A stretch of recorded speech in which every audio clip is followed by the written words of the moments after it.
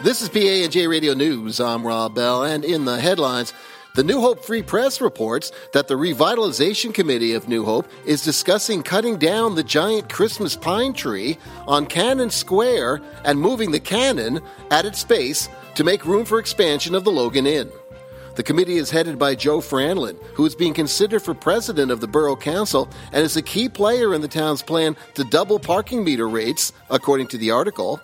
The article quotes Logan Inn owner Frank Cretella as saying he does not want to cut down the tree, but does want to expand into Cannon Square, and that he is willing to spend up to $20,000 to make that happen.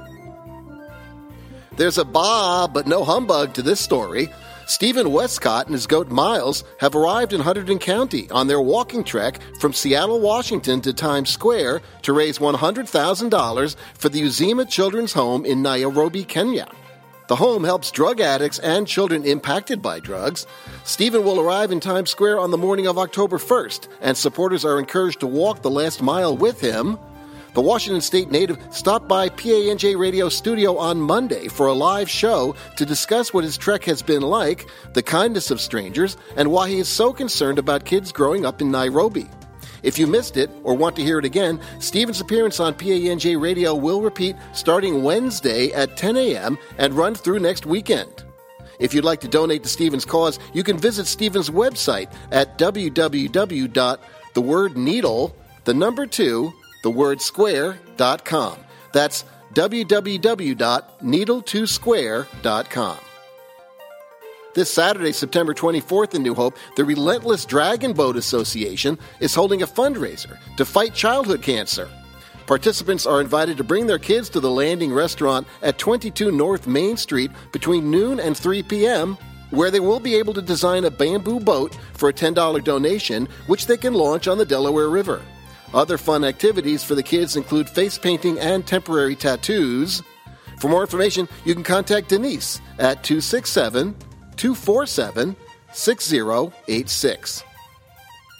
Reddington Township residents held a meeting on Monday night to discuss the increasing problem of flooding at the Pleasant Run and Holland Brook watersheds.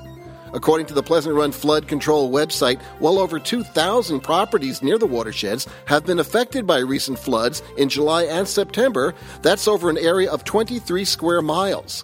Governor Christie recently signed legislation creating a task force to study Raritan and Delaware River flooding issues and ways to prevent future flooding along those two rivers. PA&J Radio Update. At 5 p.m., Vinny interviews musician Matt Shareko, who performs live in studio. And at 8 p.m., Judy hosts Alan Rigoletto, a Lambertville musician who is producing World Music Day at Deer Path Park in Flemington on Saturday, October 1st. At 7 p.m. on Monday, comedian Joey Novick returns with a new live episode of Punchlines and Politics, discussing national and New Jersey politics with a changing weekly panel of comedians and politicians. Tune in at 6 p.m. tonight to hear last Monday's show. Also on Mondays, tune in at noon for a new live episode of our new sports show, Through the Strike Zone with Jack Furlong. This show is now on archive and can be heard on demand through our archives page. Area weather. The hot, sticky weather continues right into fall as summer ends on Thursday. Daily high temperatures in the high 80s are set to break this weekend, with sunny skies, temperatures in the mid-70s, and lower humidity. I'm Rob Bell. Have an awesome day, everybody.